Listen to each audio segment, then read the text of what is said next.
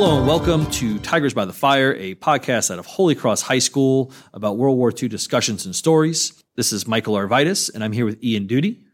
Hey. Ian is going to be the topic, I guess, of our first episode of the 2022-2023 school year. Ian was in the Albert H. Small Normandy Institute over the summer, and so he got to spend a week in Washington, D.C., and then a week in Normandy, France. And in this podcast, we're going to talk a little bit about the trip he was on, and then more specifically about some of the things that he learned, and even more specifically about the soldier that he wrote a biography on and gave a eulogy to in the Normandy Cemetery. So I'm going to let Ian kind of, I guess, talk at first about why you got into the program and why you thought it was an important thing for you. So ever since I was little, World War II was kind of put into us as by my mom. We always kind of watched World War II movies, like everything World War II, books, literally everything. And ever since then, I've kind of always been interested in World War II. And my coach sent me an email one day regarding about this program that offered to take you to Normandy and to experience everything that happened in the Normandy invasion. And I couldn't say no. So, and it was a pretty interesting program, I think, from the sense that this was the entire second semester that you had to work on these things. So what was that like, having to, attend lectures weekly that were given by, college professors, and then to write two pretty large papers, considering for a high school student? It was very eye-opening, I would say, because these papers were somewhat near to a college level, I would say, in terms of formatting, in terms of material required. And I think doing those papers and having to also go to school and deal with that at the same time, it kind of taught me how to manage my time effectively, and also just kind of gave me just a taste of what college would be like when I'm older. I think that's always one of the neat things about that is balancing time and how well you can do at that. And you had to write about the Battle of Pegasus Bridge, and you gave a presentation on that. And the other research component was a biography on a soldier, Sergeant Ray, who's from Gretna, Louisiana, who you had a little history with. Can you talk about how you went about choosing what soldier to write about? So initially, I've kind of always known Sergeant John Ray my entire life, and when I was little, I had an immune deficiency issue, and that basically meant I couldn't fight the flu or a sinus infection effectively. So I would kind of be in the hospital. I would have to get IV injections in order to help my immune system fight the flu or the cold or whatever. And as I said earlier, my mom was always kind of trying to get us interested in World War II. And so when I was in the hospital, my mom would make analogies regarding World War II to make what I was going through a little bit more understandable and to make it easier for me to, comprehend. And my mom sent a letter one day to the World War II Museum just thanking them, because World War II Museum has played a pivotal part in my life, because that's where I would spend the majority of my childhood, just in the World War II Museum, learning as much as I could. And or not even learning, just being there, because it's just fun. And my mom sent a letter to them thanking them for their impact on me, and just how much they mean to all of us as a family. And they posted that letter in their magazine, and we got a letter from a widow, from a veteran who died in the Normandy invasion. Little do you know, it's Sergeant John Ray. And his wife, Miss Paula Guidry, she emailed us. We had a correspondence for a really long time until she died, I think in 2019.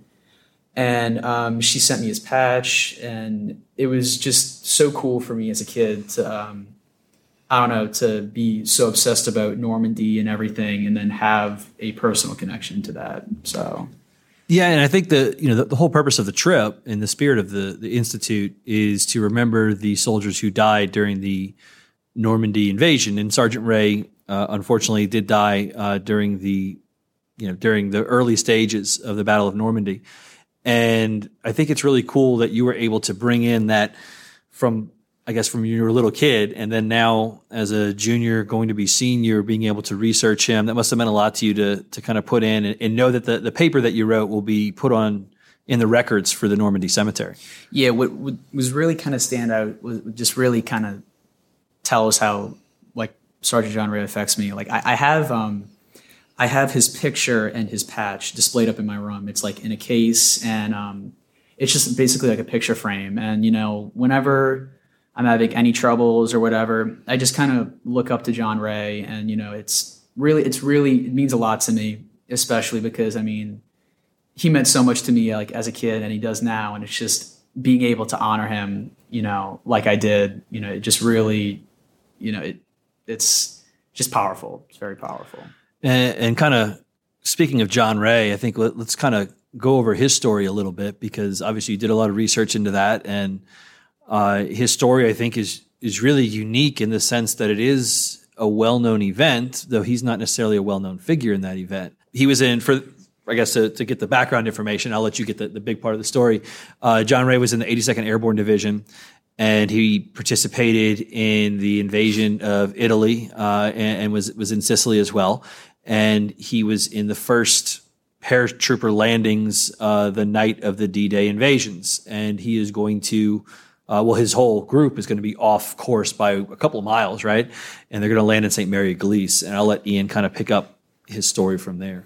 So Ray's objective was to basically land in St. Mary of Galice and secure it. And the reason why that was the reason why they had to secure St. Mary of Galice was because it was a vital road junction to where if they seized St. Mary of Galice, that meant the Allies could effectively move quicker into France. So what happened was he drops down, and it's complete chaos. There's spotlights up in the air. They're getting shot at as they're coming down. Men are dying even before they hit the ground. Yeah, they were supposed to land outside the city. They're landing in the middle. Directly in the middle. And there was the kind of bigger story there was that there was a fire that was happening due to a stray incendiary bomb, but that's, nobody really knows exactly what caused the fire. But so like a person, I forgot his name because they have it in the museum, but a person was parachuting, and basically the fire sucked him in. Like he got sucked into a burning building and he burned alive. And I think that just kind of displays like just the chaos of it all. But back to Ray, when Ray hits the ground, he's shot immediately. He's shot in the abdomen, and he is going to die. But in his dying moments, he saves his two comrades, Ken Russell and John Steele. And if you've seen The Longest Day, you guys, I think, y'all should know John Steele being stuck on the steeple, and just that very, very, very famous scene. And he saved both of their lives by shooting a German that was taking aim up at them. And he did. He shot the German in the back of the head. And while he was bleeding from the abdomen. Yeah, while he was bleeding out in his dying moments, saved John Steele. And Ken Russell, his other friend, who was on the side of the church, he cut his chute and he hit the ground and he broke his leg. But he wanted to go check up on John Ray since they were friends, and he checked his pulse and he was declared dead. Yeah, and Ken Russell, I want to say he breaks his foot falling. He breaks his leg. Falling. And he hides off in a bush until the Germans have to retreat from the city, which they do. And for John Ray, his story obviously ends there, but he saves the lives of two of his friends, and there are pictures that we found of him with them prior to that event, obviously. And it's a really interesting story because Steele gets the famous thing, and he was paid to talk about that story, about how he hung there and faked dead and everything else. And it wouldn't have been a story if it wasn't for Ray's, I guess, determination. And I think what's also kind of really important to mention is that Steele knew about Ray's sacrifice. Like his wife, he sent Ray's wife a letter saying, how Ray died. And it pretty much had said thank you, pretty much. Mm-hmm. Your husband saved my life. And if there's anything I can do, reach out. And you just kind of have to wonder, why didn't Steele mention that, to the greater public about The Longest Day? But, that's whatever.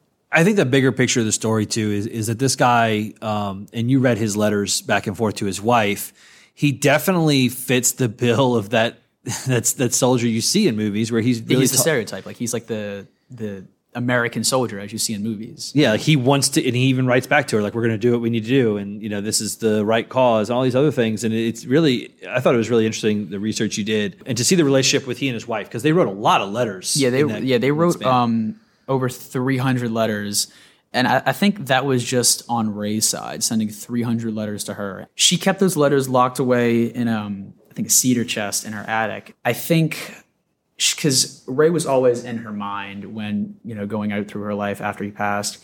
And one day after, I think, after her other husband died, because she remarried after Ray, she got heavily invested into like spreading Ray's story around because she wanted to pay like as much respect to him as possible.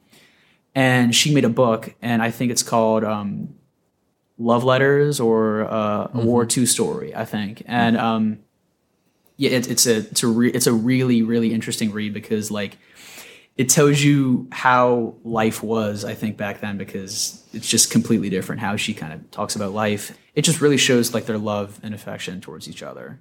I think it was good for you to do that research, and it seemed like it was really powerful.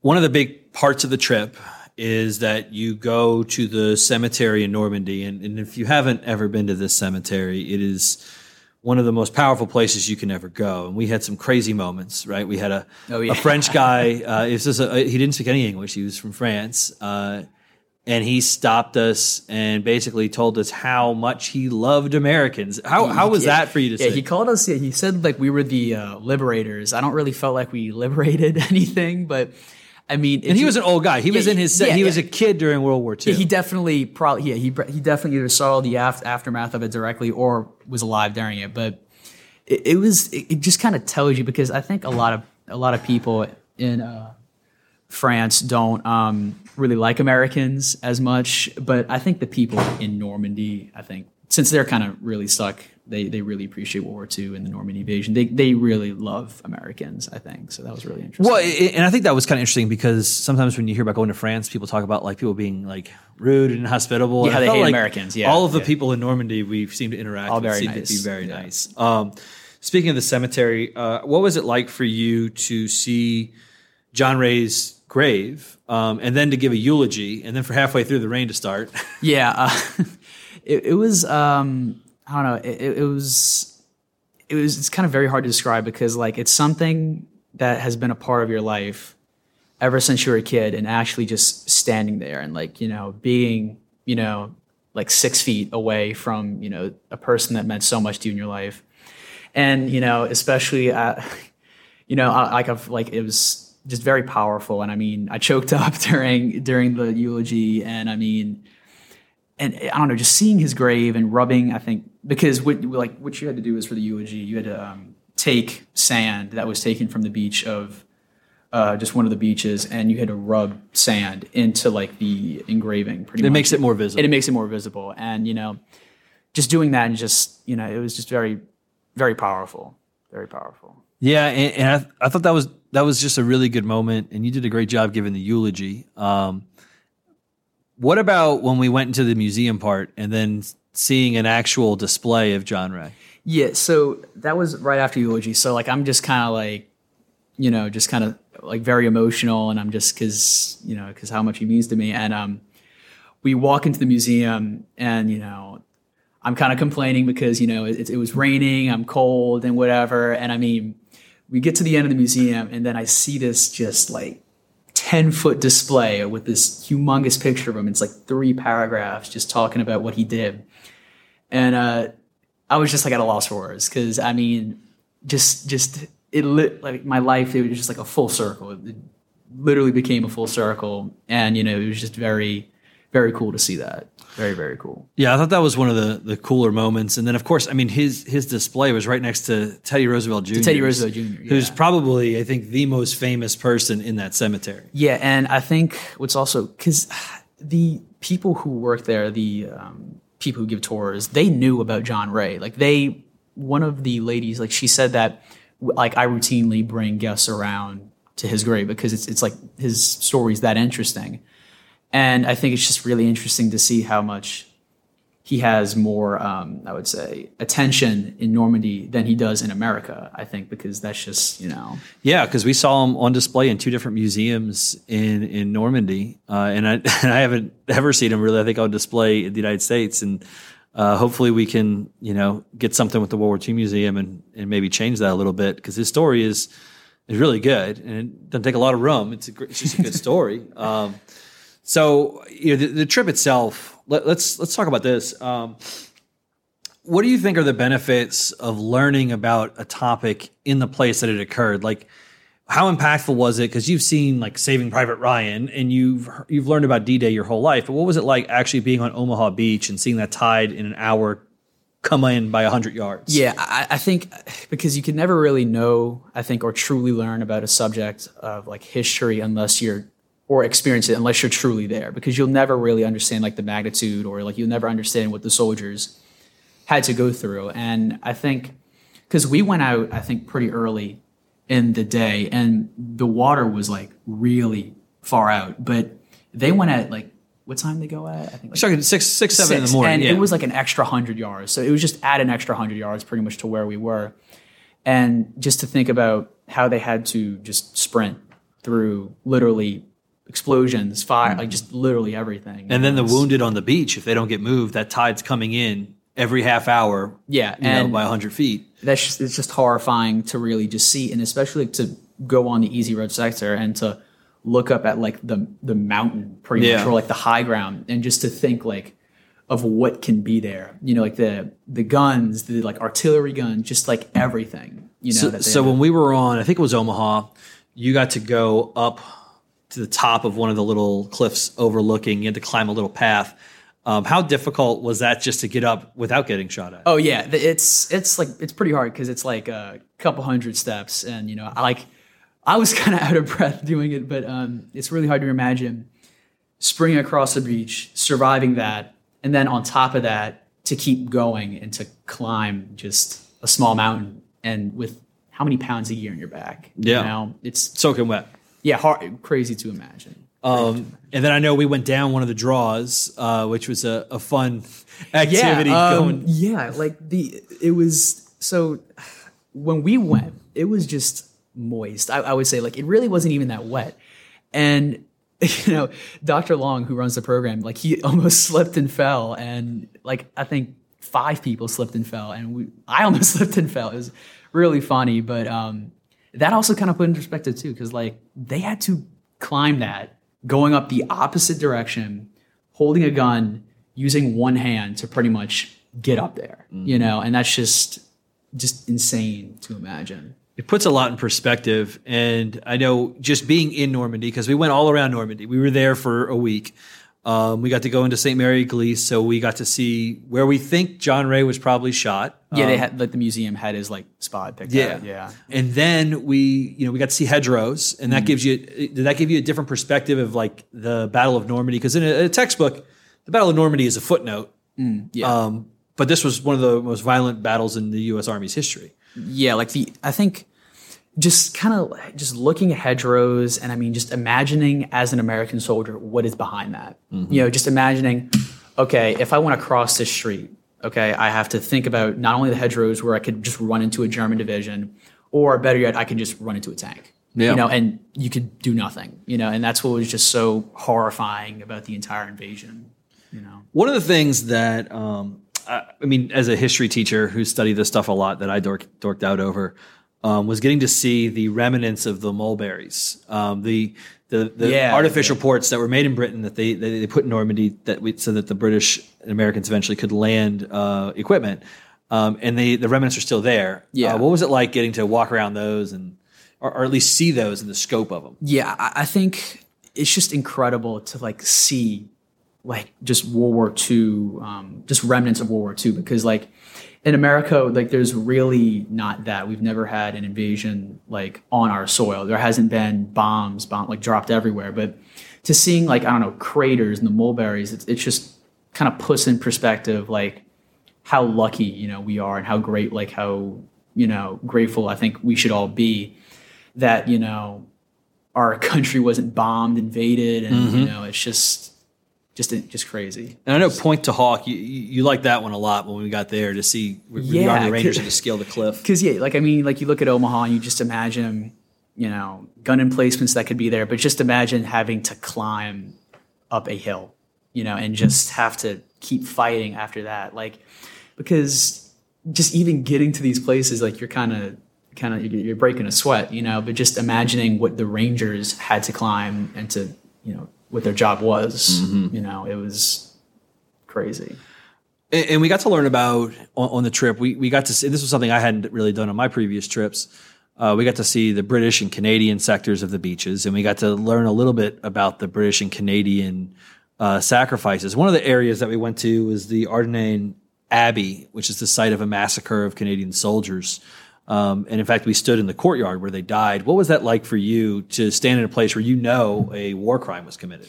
It's just terrible. It's just so terrible that how people could ever do this. It was really just you're just kind of at a loss for words when you get there, because to know you stood where 20 men were all shot in the back of the head, and their pictures are all along the wall. Their pictures are all along the wall, and to know how they were killed, it was such a terrible thing. They would bring up one soldier, you'd hear a gunshot, they wouldn't come back, and they say, "Hey, you come," and then they just they do that to the entire unit. And they talked about how even some of the men, when they knew they were going to die, they still held their head strong. They shook hands, they said goodbye, and I think that just kind of shows the bravery and the courage of all the soldiers who participated in the battles.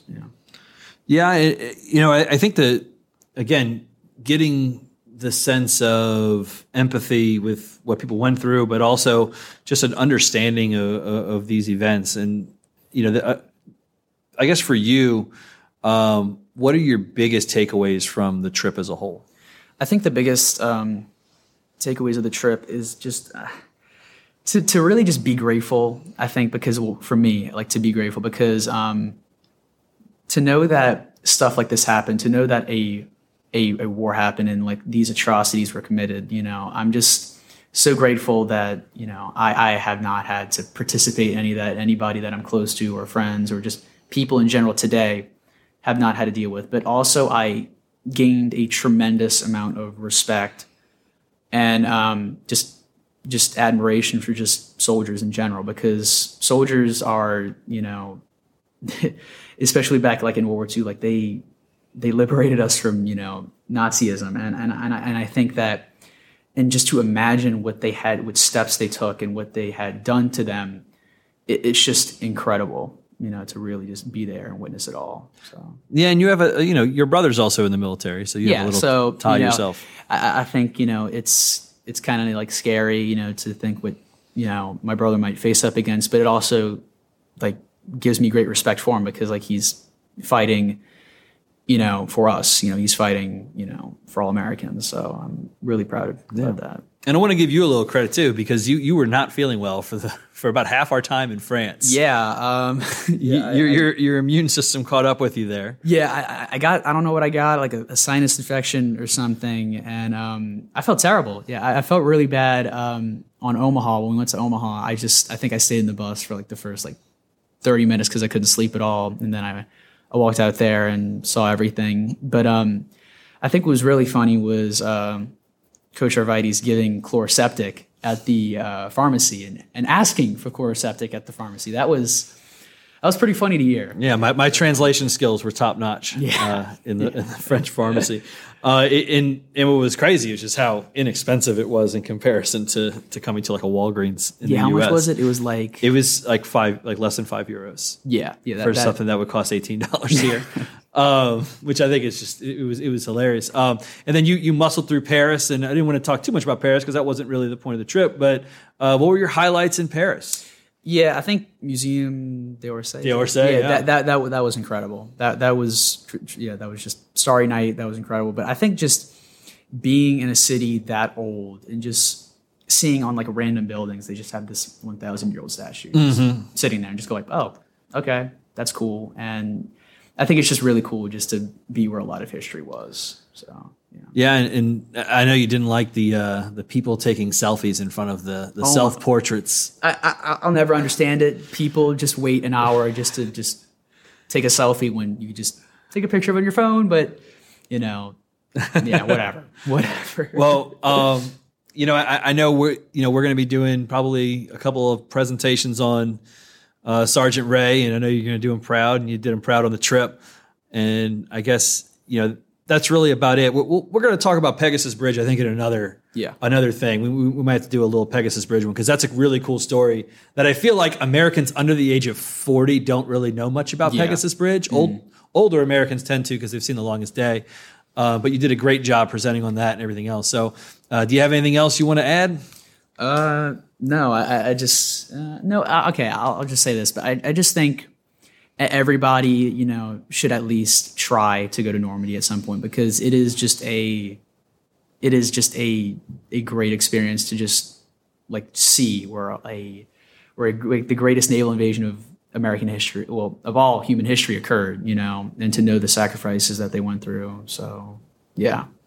All right, Ian. Well, thank you, and I'm glad you enjoyed the trip. It was just as powerful for me to be there with you. So, this was Tigers by the Fire, episode 1 of season 3. Thank you.